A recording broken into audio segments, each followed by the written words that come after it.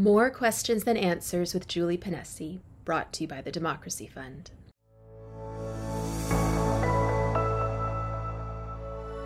Hi everybody, Julie here. You know, one of the more subtle but insidious aspects of the COVID narrative got a really big boost on Monday with an article that was published in our arguably top medical journal, the Journal of the Canadian Medical Association. And this is an article that basically concludes or seems to conclude that the unvaccinated are dangerous, or maybe more dangerous than we thought. The title of the article is Impact of Population Mixing Between Vaccinated and Unvaccinated Subpopulations on Infectious Disease Dynamics, Implications for SARS-CoV-2 Transmission. Ever brief, as scientific articles always are, titles. The study claims to have found, and I want you to correct me if I'm wrong about this, but it seems like it's finding that when the vaccinated and the unvaccinated mix, the unvaccinated people contribute to the infections of those who are vaccinated. And I think you're going to need to finesse that for me a bit. You know, when something, and there's some very morally inflammatory language in this article, which we'll maybe talk about in a bit, but when something like this comes on the radar, I always debate a little bit about whether or not it's good to engage at all for fear of giving, you know, breathing more life into it than it already has. But I do think that's part of what we do as intellectuals, and you know, your area of specialization is appropriate to be engaging with this work, and we don't want to let work that has very troublesome moral and social implications just fly free without the appropriate scrutiny and engagement. And so I'm very happy and honored to be joined today by Dr. Byram Bridle, Guelph, immunologist, vaccinologist, virologist. Byram, thank you so much for helping today. I certainly can't walk through this kind of thing on my own. So can you finesse that for a little bit for us? What is the conclusion of this paper? Yeah, thanks for having me, Julie. I really appreciate it. Yeah, in a nutshell, and we can talk more about the science, but in a nutshell, the conclusion of this paper is in fact not just that the unvaccinated are contributing to infections with SARS coronavirus 2, which will remind people that's the virus, which is the causative agent of COVID-19, which is the disease that some people who are infected with the virus get. So the paper's conclusion is that not only are the quotes unvaccinated contributing to infections among the vaccinated, but that in fact that is occurring disproportionately so. Such that the argument from this paper is that the unvaccinated are contributing to more of the infections among the vaccinated than they otherwise should be, with everything else being equal. So this concept of disproportionately contributing to illness among the vaccinated has enormous implications, as you can imagine. And there's lots of science I can talk about, but I mean, just at face value, it's kind of interesting because I have dissected very finely the enormous number of scientific errors that are in this publication. But just at face value, if one just takes a big picture view for a moment, it really is completely illogical when you start thinking about this. It actually leads to a very obvious conclusion that is pretty negative in the context of what we're calling these current COVID-19 vaccines. And I always, just for your viewers, I always put vaccines when I'm referring to these inoculations in quotation marks. So I might not do that throughout the rest of the talk, but if I'm talking about a COVID vaccine and I use that term, just keep in mind that the definition of a vaccine was changed to accommodate these inoculations. And I, as an immunologist who have taught immunology for a long, long time, cannot rightfully apply the term vaccines to these. So that's just so people understand why I always put that in quotations or refer to them as COVID-19 inoculations, because there's a characteristic about these kind of shots that's required in order for them to have traditionally been called vaccines. And we were using that traditional vaccine or the definition when these entered clinical trial testing and when they were rolled out to the public. So the traditional definition is the legitimate one to be using and considering in this circumstance.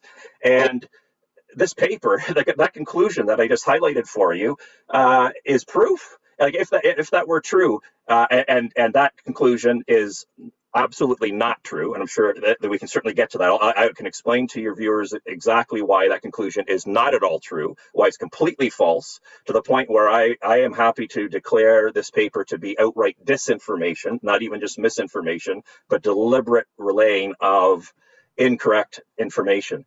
And it comes down to this. If the unvaccinated are, or if the vaccinated are being placed at disproportionate risk from the unvaccinated, then the vaccines clearly are not working. They're clearly not working, are they? It's really where you're going to go with that, right? Because I think yes. that this concept of sterilizing versus non-sterilizing vaccine, which I didn't know about prior to, I don't know, a year and a half ago or so, I think it's still not understood very well. So I think it's reasonable to pause on that for a minute in the context of this conclusion, which I think you make a good point. I mean, if vaccinated or if we were talking about smallpox, a paper like this couldn't exist, right? Exactly, because nobody would buy this idea that, just to highlight. So I'll specify what I mean by this definition change, because a lot of members of the public don't realize that this happened. What is the United States Centers for Disease Control changed the definition of a vaccine, because these current ones would never be allowed to be designated as vaccines, for example, under patent law. If applying for a patent, and in fact, people tried to apply for patents to call medical products vaccines that perform similar to these ones, and they were denied because there is a certain standard that has to be met to be called a vaccine. And the definition was changed in the middle of 2021. So like I said, well after these were rolled out to the public. So in terms of the original clinical trials, which are still going on, right? These vaccines are still in the initial phase 3 clinical experimentation phase, right, in people. We have to keep that in mind too. And the declared endpoint, which means that the definition for success of these is that they need to prevent COVID-19, which is the actual disease. So not infection, but the actual disease. And that PCR positivity, right? There's lots of problems with that, but actual disease, the COVID-19. And so the traditional definition, but this is the key. The traditional definition of a vaccine is that it must confer immunity. Now, the interesting thing is the United States CDC did not change the definition of immunity. I mean, they can't. If they did that, all the historical immunological literature would be thrown into chaos. So the purpose of a vaccine is, and the original definition is, that is to confer immunity. And immunity has a specific meaning. Immunity means to be protected. All right, and specifically what it means then is a vaccine is something that prevents somebody from getting the disease, and it prevents them from transmitting the causative agent of that disease to other individuals. Mm-hmm. And this inherently makes sense. So if we think these current inoculations look nothing like any of the historically mandated vaccines. So if you think of the childhood vaccination schedule, which includes a lot of mandated vaccines, once you're done your childhood vaccination schedule, you don't require to be boosted again for the rest of your life. And you're protected from those diseases for the rest of your life.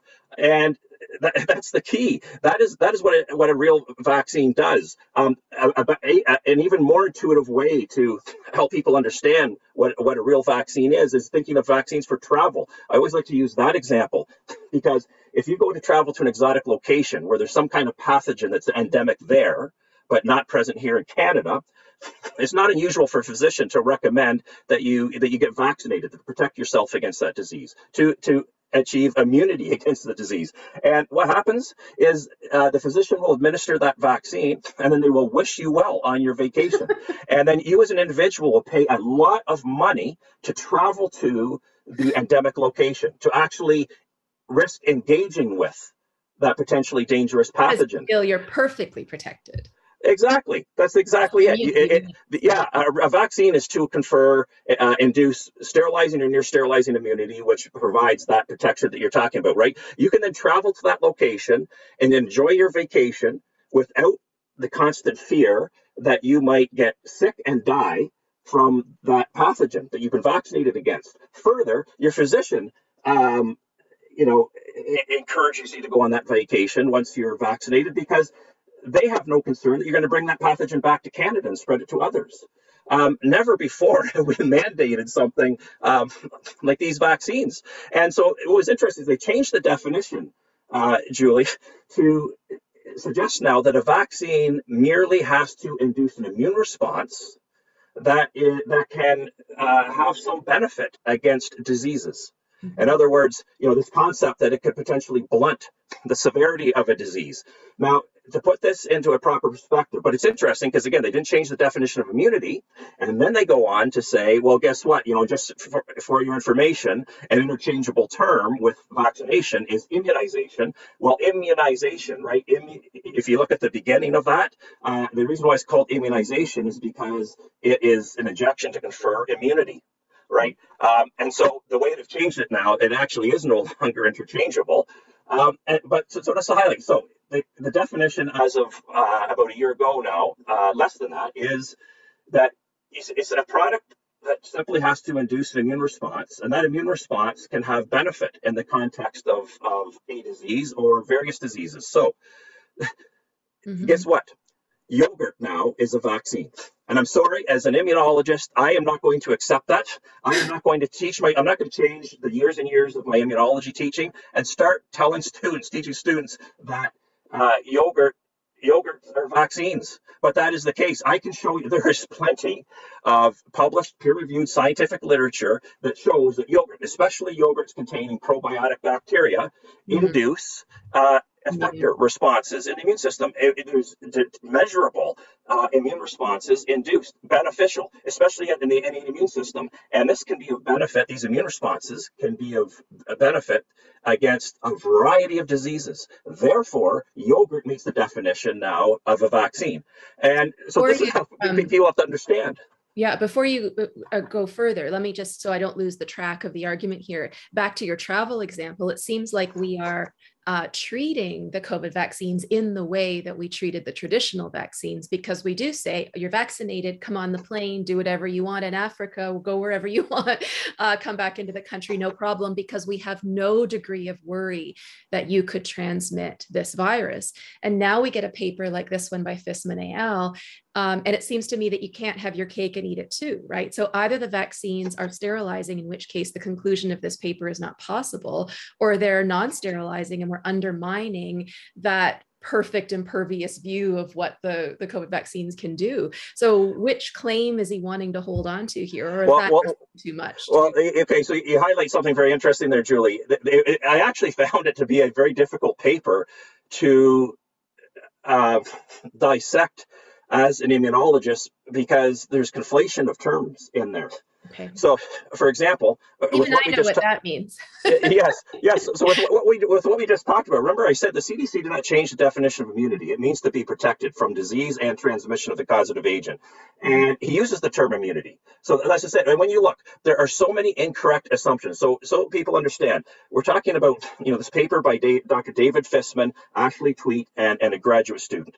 And I don't want to bring the graduate student into this, right? To me, this is the responsibility of faculty members. But in their paper, what they did is they have published a mathematical model.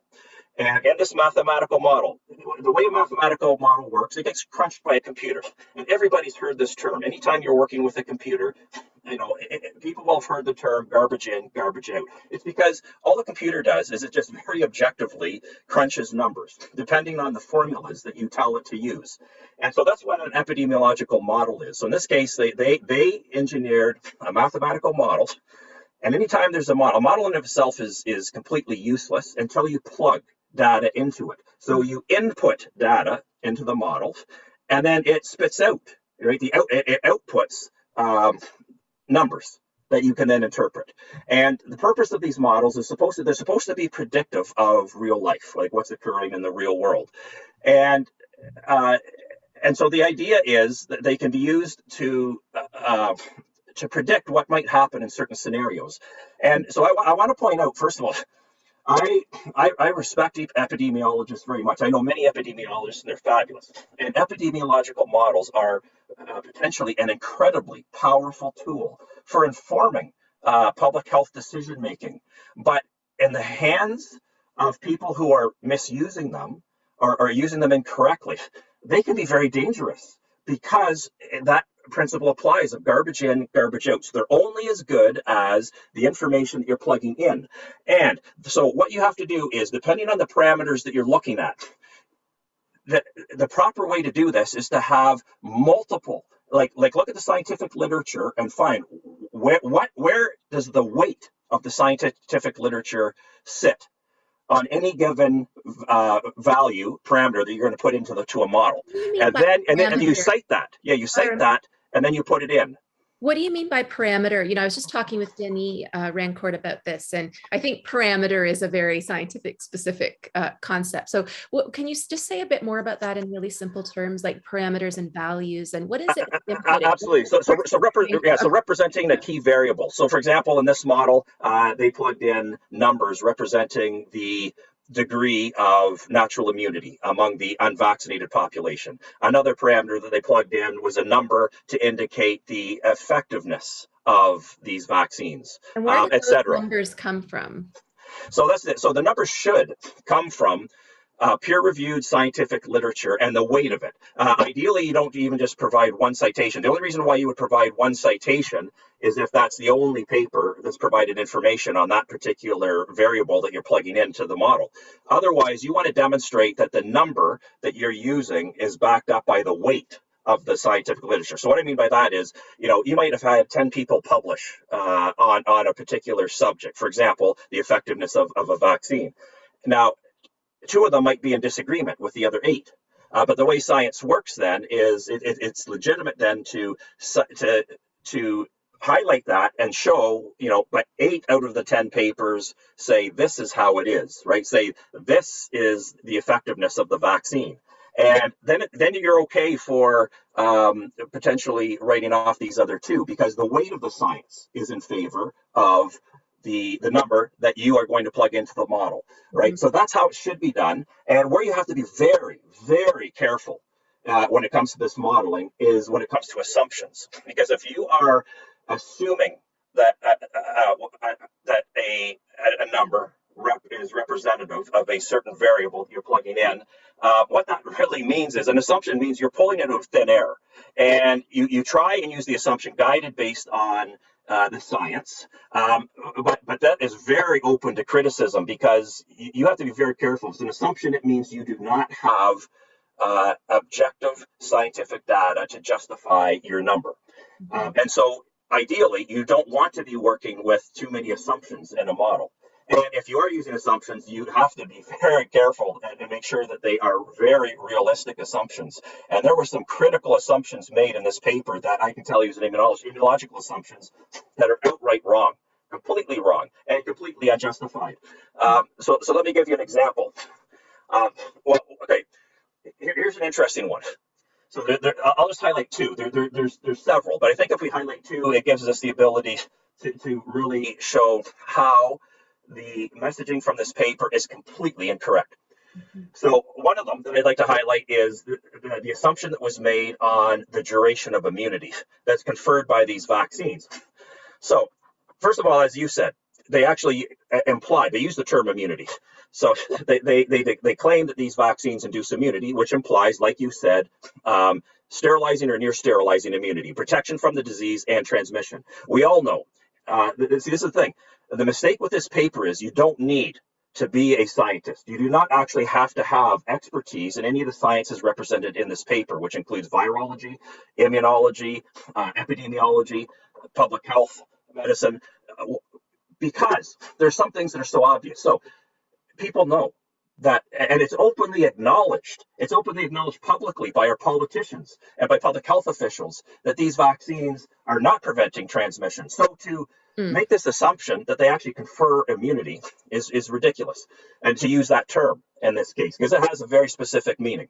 And those meanings have to be taken seriously when they're published in peer-reviewed scientific papers. Of the authors is that the vaccinated person has more immunity than the unvaccinated person. That's one of the initial. No, they don't actually declare that because actually that would be completely incorrect. And in fact, they seem to imply that it's equal, but that those who have been vaccinated are a greater percentage of those are therefore immune, and they've made this assumption that very few of the unvaccinated are immune. They aren't recognizing the degree of natural immunity that's been acquired in that population. But specifically, this leads to these two key things. One is they made this assumption that the immunity never wanes. The immunity never wanes post-vaccination. Now, so again, you don't need to be a scientist, because the general public know that that's right away. That is an incorrect assumption, because people know if getting the booster. So. Exactly. If the immunity never waned, why are we on to the fourth doses and now talking about rolling out the fifth doses, starting with the frail elderly again? Right. People, that is an open admission, and no scientist or physician will stand by now and say, you know what? Peak immunity conferred by these vaccines, it never wanes. It never disappears. Worse. So people know that. So they can see right away there are inherent flaws in this, and you don't have to be an expert. And then, but what I will tell you is, more importantly, not only does the immunity obviously wane, this is the key thing. It wanes differentially. So what I mean by that is, the vaccine, again, always remember this in quotes, the vaccine-induced immunity wanes very quickly. With these boosters, it's estimated as quickly as 2 months, at which point there might not only be no protection, but maybe even negative effectiveness, maybe actually enhancing the potential for infection. And we can get back to that later. Remind me about that, Julie, because that gets to our own real-life public health data. It's a very important point that we need to discuss. But so very, like ridiculous, I can tell you as a vaccinologist, it is a ridiculously short-lived immune responses, right, that might have any protective effect whatsoever. Whereas, in contrast, naturally acquired immunity is much longer lasting. So far, as studies are done, the naturally acquired immunity is lasting as long as we're able to evaluate them thus far, based on when this SARS coronavirus 2 first entered the population way back in December of 2019. So those who were infected way back in December 2019 still have evidence of protective immunity now. So the point is, we know that naturally acquired immunity is much longer lasting than the vaccine-induced immunity. So not only did they make an absolutely inappropriate assumption to say immunity doesn't wane, it actually wanes differentially. And if you are an epidemiological modeler and you now introduce that well-established fact into the model, guess what? It completely changes the output. Again, garbage in, garbage out. When you correct that one parameter, that's in the model, that one assumption that is incorporated into the model, when you correct that, the output completely changes. And then I'll highlight one more. The other one, which to me was very disconcerting, is they made this additional assumption that of those who are unvaccinated, about 20% of them, the specific number they plugged into the model is 20%. They claim that 20% of the unvaccinated have naturally acquired immunity. This is preposterous. And people can go and they can look at the model. They can download the model. If they look up this paper, it's in an Excel spreadsheet. And on the first page of the Excel spreadsheet, at the very top left-hand corner, the first thing you see are all these parameters that were plugged into the model. And if you go and you look at where the 0.2% or the 20% is, it's the very last parameter. And then they have a column that provides a justification for why they selected that number. And guess what the justification is for the 20%? It is, and I quote, assumption. This meaning they pulled it out of thin air. This in your paper. We're going to link it because I think it's easy for people to go. I know you've screenshotted that or something. Yeah, absolutely. I guess what, Julie? So there's a great paper published by a great Canadian scientist and many other scientists, a whole team from the University of British Columbia, of great scientists. They published it in a great high-quality journal, the Journal of Clinical Investigation, Insight. This is a very good quality scientific journal. They published a paper that I have cited that claims that about 90% of healthy adults likely have naturally acquired immunity. And so right there again, remember what we said about the weight of the evidence? So they're using an assumption. I, as an immunologist, can point to a great paper that suggests that the real number should be in the ballpark of 90%. I would argue it's probably much higher because since that paper was published, we have had these record-shattering waves of the Delta variant come through our population. Then we had an even greater record-shattering wave of the Omicron variant come through. And now, we're seeing an uptick. We've seen a recent uptick again due to the second subvariant of Omicron. And people have seen this, vaxxed or unvaxxed. It's run wild through our population. We have all these institutions where everybody's vaccinated, masked and physically distanced, and this Omicron variant has just ripped through them. Anyway. So it would be anyway. So it would be shocking to me if it isn't the vast majority of people now who are unvaccinated who have naturally acquired immunity, and yet they just pulled out of the thin air this number 20%. So this is the other thing. So if you change that one number in the model from 20% to, and I went to a more conservative 85%, but you pick what you want, 65%, 70, 75, 80, 85, 90. You plug that in instead. When you plug that into the model, these much more realistic and defensible models where you can actually provide a good quality scientific citation, the output completely changes again. And so this is important for people to understand. So we can identify multiple incorrect assumptions, incredibly erroneous assumptions that were plugged into the model. Now, imagine for a moment if we corrected any one of them, completely changes the output. So imagine what happens when you correct all of them. I'll tell you what happens, Julie. It actually flips the model literally on its head. So it completely reverses the conclusions such that and what that means is literally you could go back through the paper. So if you correct the immunological assumptions, and remember, these authors are not immunologists, and this is what I've suspected for a long time. We are being dictated to. These COVID-19 policies are being dictated to Canadians by public health officials who are largely epidemiologists. They are not immunologists. They do not understand the immunology. And now that we finally have a glimpse into the assumptions that they're making about the immunology, and remember, vaccinology is a subdiscipline of immunology. You cannot ignore the immunological parameters that you are plugging into an epidemiological model. So let's just pause right there. So I want to make sure that we understand what you mean by, the results flip on their head when you get the accurate sort of 85% immunity number plugged in instead of the 20%. What does that mean? Does that mean that now, as opposed to the mixing of the vaccinated and the unvaccinated posing a risk to the vaccinated, the opposite is true? 100%. You can actually then go back through the paper and reverse the terms. And what I mean by that is everywhere where they have placed the term vaccinated, you can replace that term with unvaccinated. And then everywhere where they have stated unvaccinated, you can replace that term with vaccinated. And you're absolutely right. Then the conclusion of the paper is that the vaccinated are disproportionately representing the source of infections for the unvaccinated. And it's the unvaccinated who are actually serving as a buffer to help protect the vaccinated. And so I just want to point out something, because this is a great time to bring in the real world data. Because that's the thing. When you run an epidemiological model, the only time people at first glance are going to start accepting that the legitimacy of it is the first question you have to ask is, how representative is the output of the model with what we're seeing in the real world?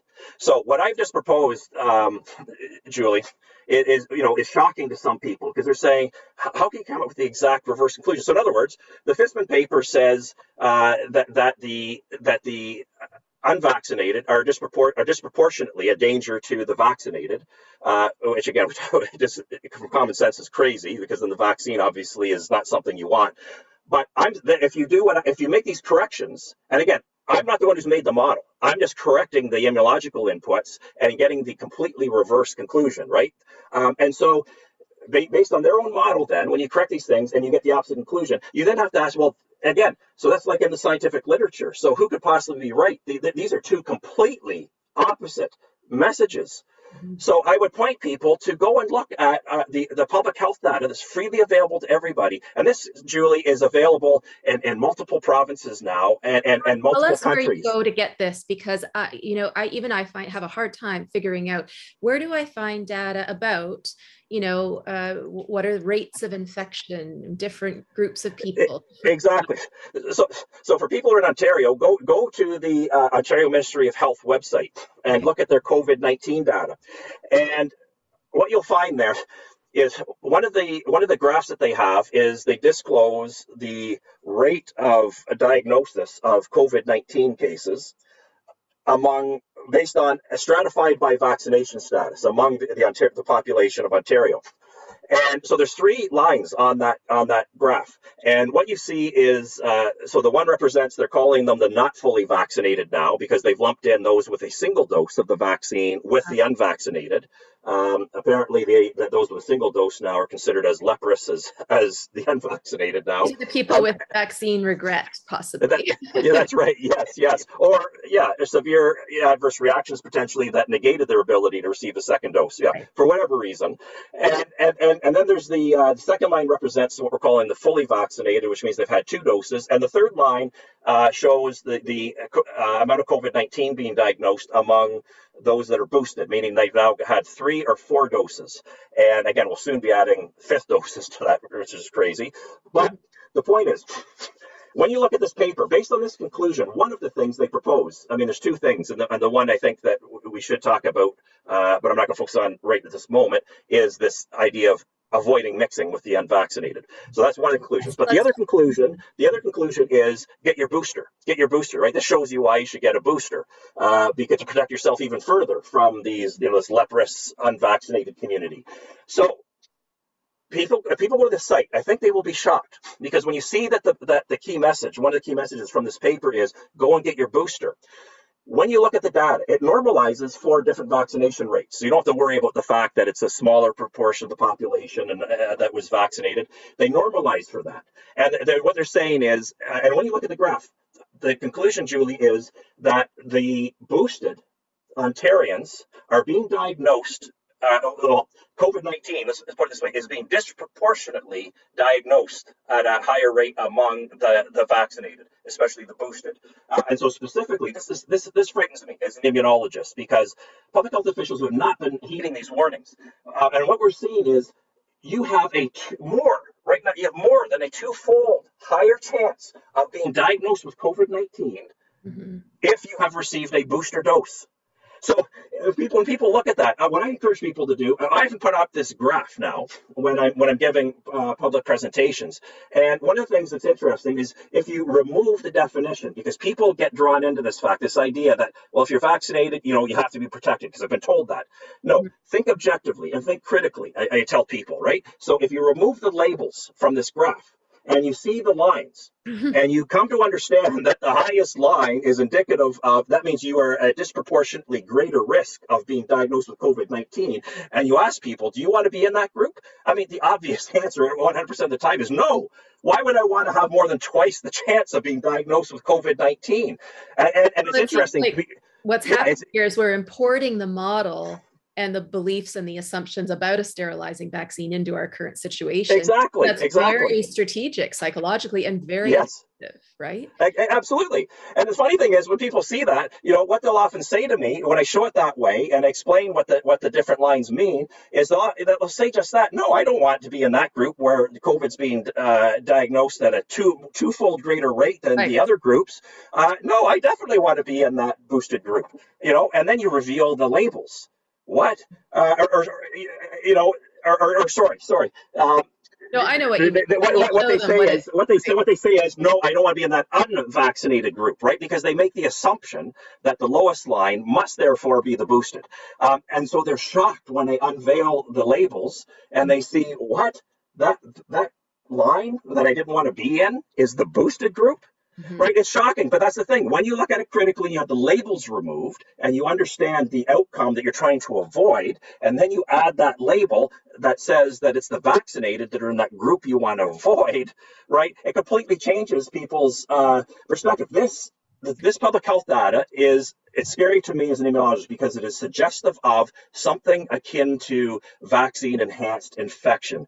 And people can look at other products. So I've looked at the Alberta data, which shows the same thing. The Quebec data, even more so. Data coming out of the United Kingdom is particularly frightening. We don't have transparent data in Canada beyond the cases. So what I mean by that is that people still hear these arguments that, well, you know what, the vaccines blunt the severity of the disease. They at least protect you from the worst outcomes. And what they mean by that is hospitalizations, admissions to the ICU, and deaths. But Canadians, what you have to understand is that data is not transparently relayed because they are not overlaying on top of that very important data that they have now revealed. So, for example, we now know that more than 50% of all of the hospitalizations that are associated with COVID-19, more than 50% of them are not even due to COVID-19. And in fact, what our public health officials say is they were admitted for some other medical condition, but happened to have COVID-19 on the side. That is untrue. That is untrue. They haven't even proven that they had COVID-19 on the side. Remember what I said, Julie? COVID-19 is the disease. What that is, more than 50% are in the hospital for some other medical condition, and they happen to have a positive PCR test result. Mm-hmm. That is not direct proof of COVID-19, the disease. And you, I know, have spoken about this, and I'm sure people who are watching today have seen you, have seen you speak about that very thoroughly and eloquently. And I want to make sure we don't run out of time, because I want to talk about the language that, as an ethicist reading, that really sticks out to me. So this language of mixing, and I'm going to use two direct quotations here just to make sure that I'm being careful about the article. So the authors claim that the impact of mixing of vaccinated and unvaccinated, right? That's one of the phrases. And one of the other phrases is complete like with like mixing. This language of mixing, I can understand that there's an epidemiological, immunological principle to do with, people with different virological statuses being in close relation to one another. I can understand that. But because the language of mixing of different types is so stigmatizing and comes laden with so much historical significance, that we have, I think, in Western societies worked very hard to avoid. We've tried very hard, and you should speak to this as an immunologist, but I think we've worked very hard to reduce the stigmatization of people with illness, including infectious illnesses like HIV, rather than trying to compound that sort of stigmatization. And this language of mixture has this sense of mixing clean with dirty, pure and impure, worthy with unworthy. I know this isn't really your area, the moral connotations, but what do you think about that in a scientific paper? So these individuals, have drawn a conclusion from this paper, but it's based on a model where they literally plugged garbage in and they got the garbage out that they were looking for. It needs to be retracted. And now to directly address the messaging, because seeing that as a scientist, seeing very clearly the scientific flaws. And like I said, most people in the general public saw obvious flaws to it. So you don't even need a scientist like me to back that up. So then we get to the messaging. So that's why, Julie, I am so adamant about this. This was why I would actually go to court and declare this as disinformation, because the output from this has been picked up. The conclusion from this paper has been picked up by legacy media and carried around the world. I've seen the Canadian physicians are relaying this information to their patients, and it is wrong. Because I'll tell you, one of the things I do, so actually, just out of interest, my computer right now is sitting on 3 books. And I have this huge collection. I'm a war history buff, and I love reading about war history. So I've got sitting right beside me here, I've got about 50 books in this volume on World War II. You know what, Byram? I have that book. Okay, there you go.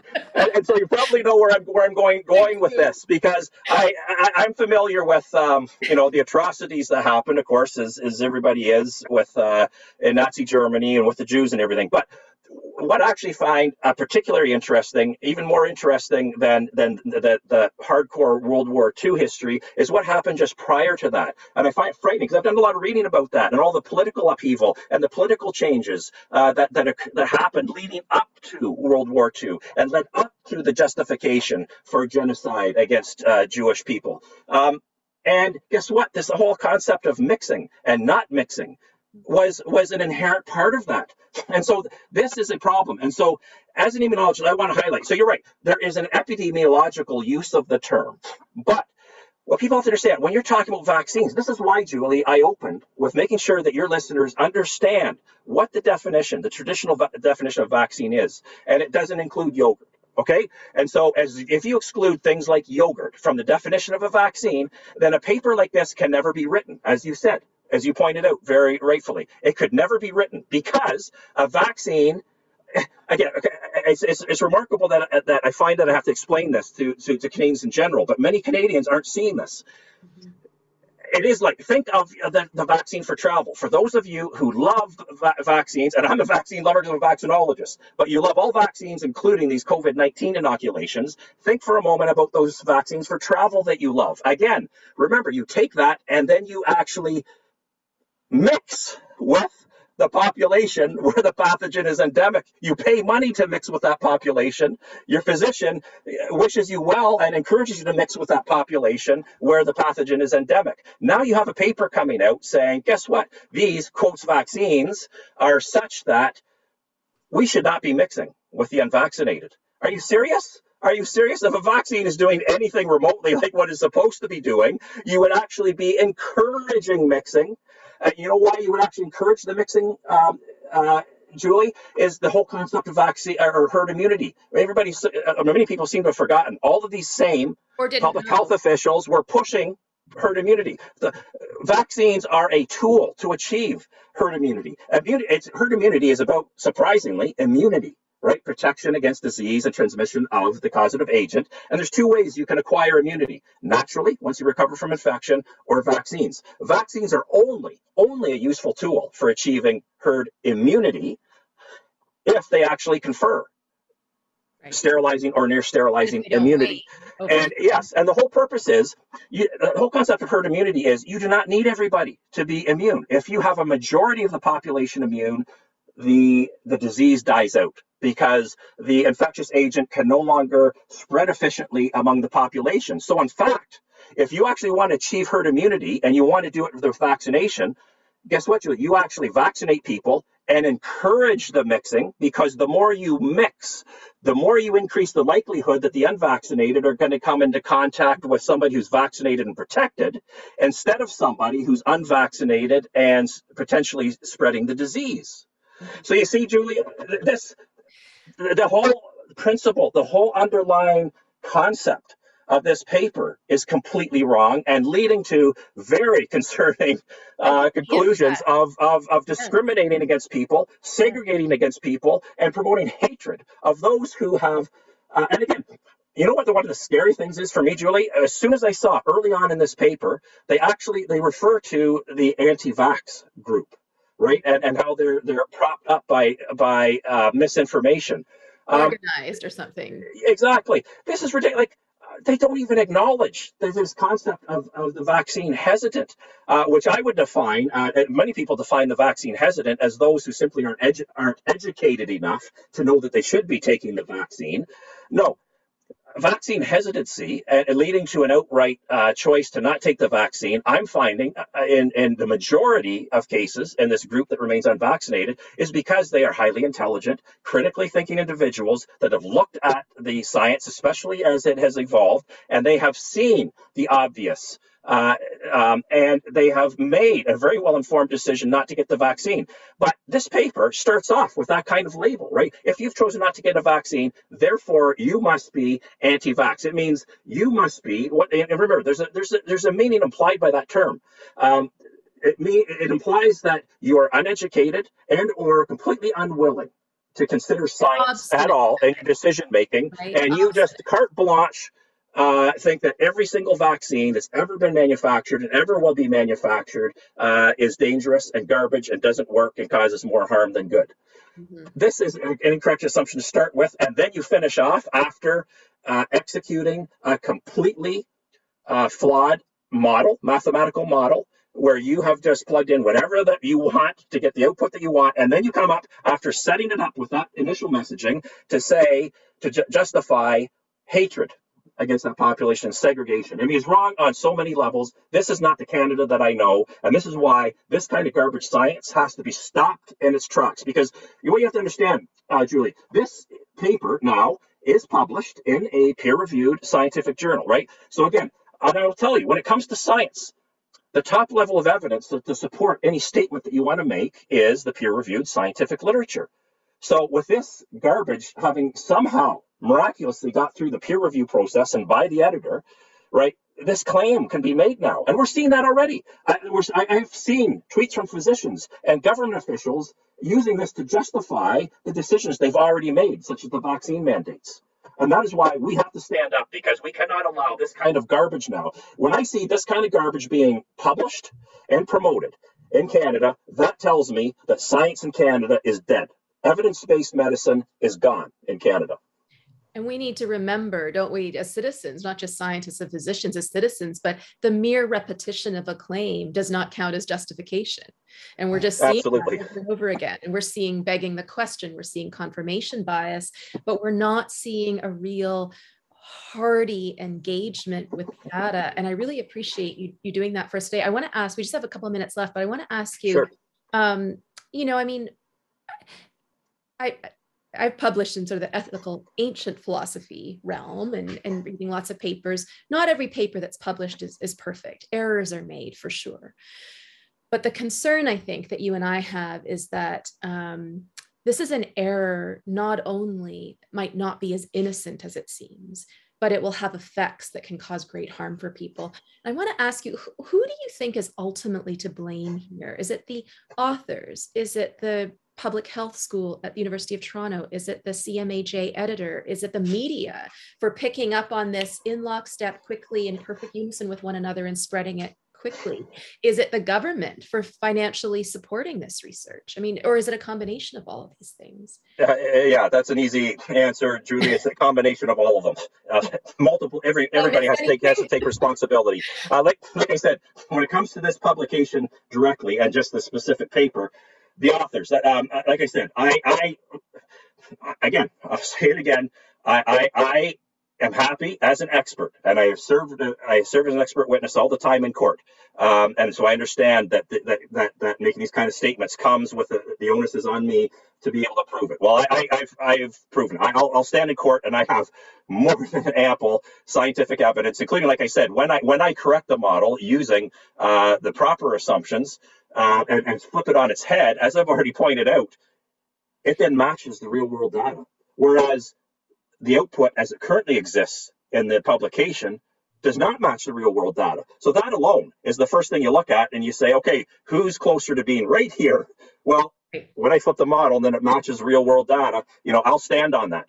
And I will stand on all the immunological assumptions that are incorrect, that I've claimed are incorrect. So therefore, I will stand on my accusation that this represents disinformation by these authors. And so they are the first ones to blame for this paper getting out. There's no way they should have published this. And I'll say it also bluntly. I see it as hate literature, ever so thinly veiled under this auspice of science, so thinly veiled that the public can see right through it. And so what I also think is wrong. Yeah, and so what I think is wrong here as well is, the editor. The editor should have to answer for this paper being published. They're the ones that give the final approval for allowing this to actually get published. I would like to know what their rationale was, why they didn't look at what happens if I change just one number, you get the reverse conclusions? Then how can I possibly allow a paper to be published with the current conclusions, especially when the number that they plugged in, which gave these conclusions, is unjustified? It has no scientific basis to justify it. Not just the editor, but there are and the reviewers, and then it's the reviewers. The reviewers, I mean, they should have seen the glaring errors. Like I said, it's embarrassing for the reviewers that the public immediately could pick up on so many of the fatal flaws, such as claiming that vaccine-induced immunity never wanes, right? So it's embarrassing. So this suggests to me even that there needs to be an investigation, honestly, I believe, of the reviewers and who those reviewers are. Look at the conflicts of interest and get some justification from there for why did they do, especially now that there's all of these holes that have been punched in this story. Justification for why they didn't see these. Did the editor pick people who don't know anything about epidemiological modeling and the immunological inputs? Well, quite possibly in a medical journal. Quite possibly. Yes. And so this is important. So yeah, you're hitting it's an important thing there, Julie. Thank you, because it's important for your listeners to understand. Remember when I said that peer-reviewed science is kind of the pinnacle for justifying statements made by scientists.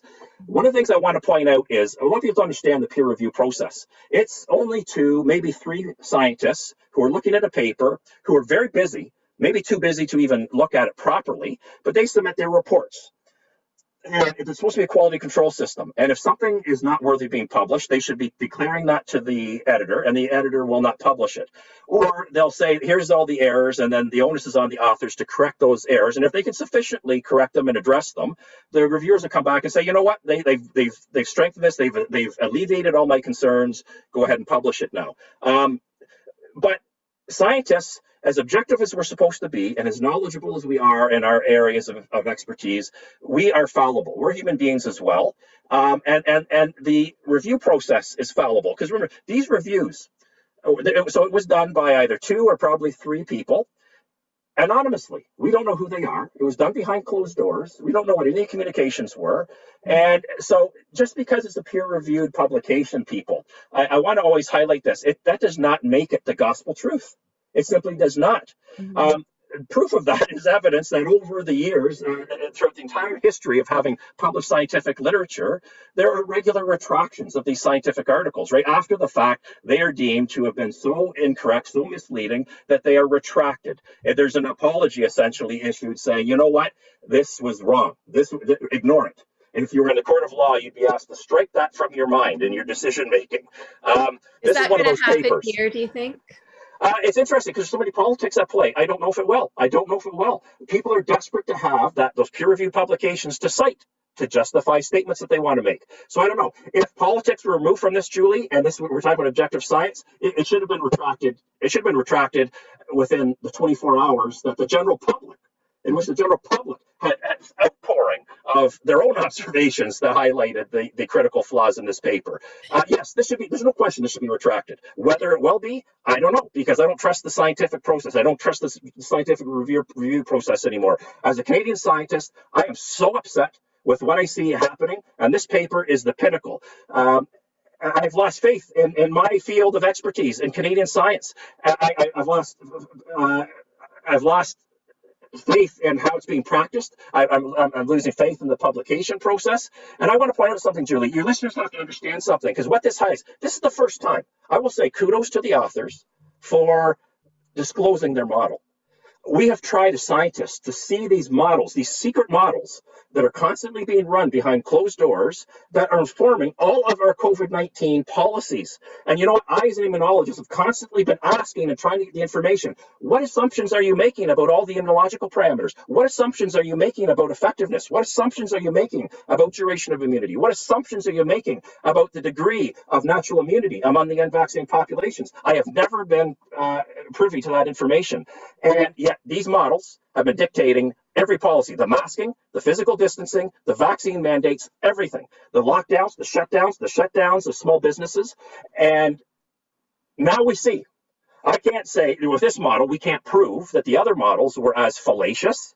But when you remember, David Fistman was a member of the Ontario Science Table and a key member of their modeling group. He was critically involved in all this modeling.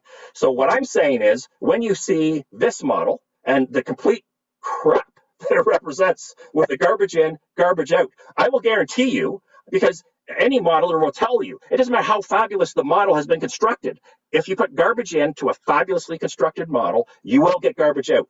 And so what this shows is proof of principle that had garbage been entered into all of the previous models, the output that they got from those models would not be at all predictive of the real world. And I would like to point out that, in fact, people can go back themselves and see from those predictions how many of them are actually realized. What I see from those models, when you go back and see the real world numbers, is that it seems like over and over again, they were contributing to fear mongering. They were always vastly overestimating the problem.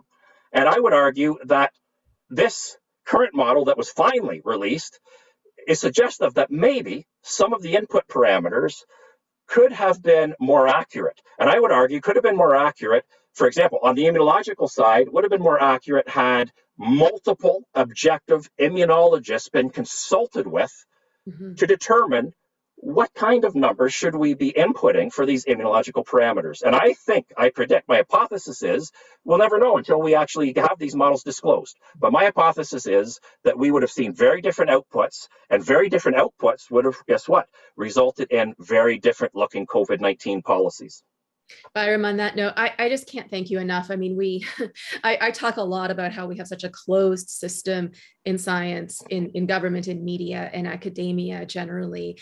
And we can only poke little holes in that by having conversations like this. I thank you immensely. I know we have to run. We're going to link the article you wrote commenting on this Fisman et al. Paper. Do you want to tell people, do you have anything coming up that people might want to know about? I know people love to go and see you speak and see you in person. Any events coming up in the next little bit? I'm actually speaking at a town hall event tomorrow, actually, but it's sold out. We're there together. Yeah, that's right. Yeah, I look forward to seeing you there. It's going to be fabulous to see you again. The other, so no, not really. But what I would say is, if people want to follow me, I'm now focusing on putting out little tidbits of science and showing people the misleading science that's underpinning a lot of these COVID-19 policies. I'm doing that through my Substack article. That's fabulous.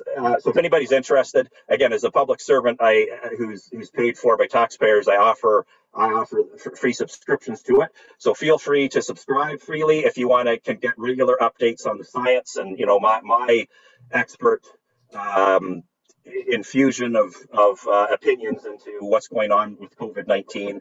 And it's a viral immunologist at substack.com. Good. Okay. Thank you, Byram, so much. And for all you do today and for the last, well, not just a couple of years, but for, I think, a couple of decades, probably. So thank you so much. And we'll see you soon. Thank you. Okay, take care. Thanks for hanging out with me today. If you enjoyed watching this video, please consider making a tax-deductible donation to the democracyfund.ca/donate.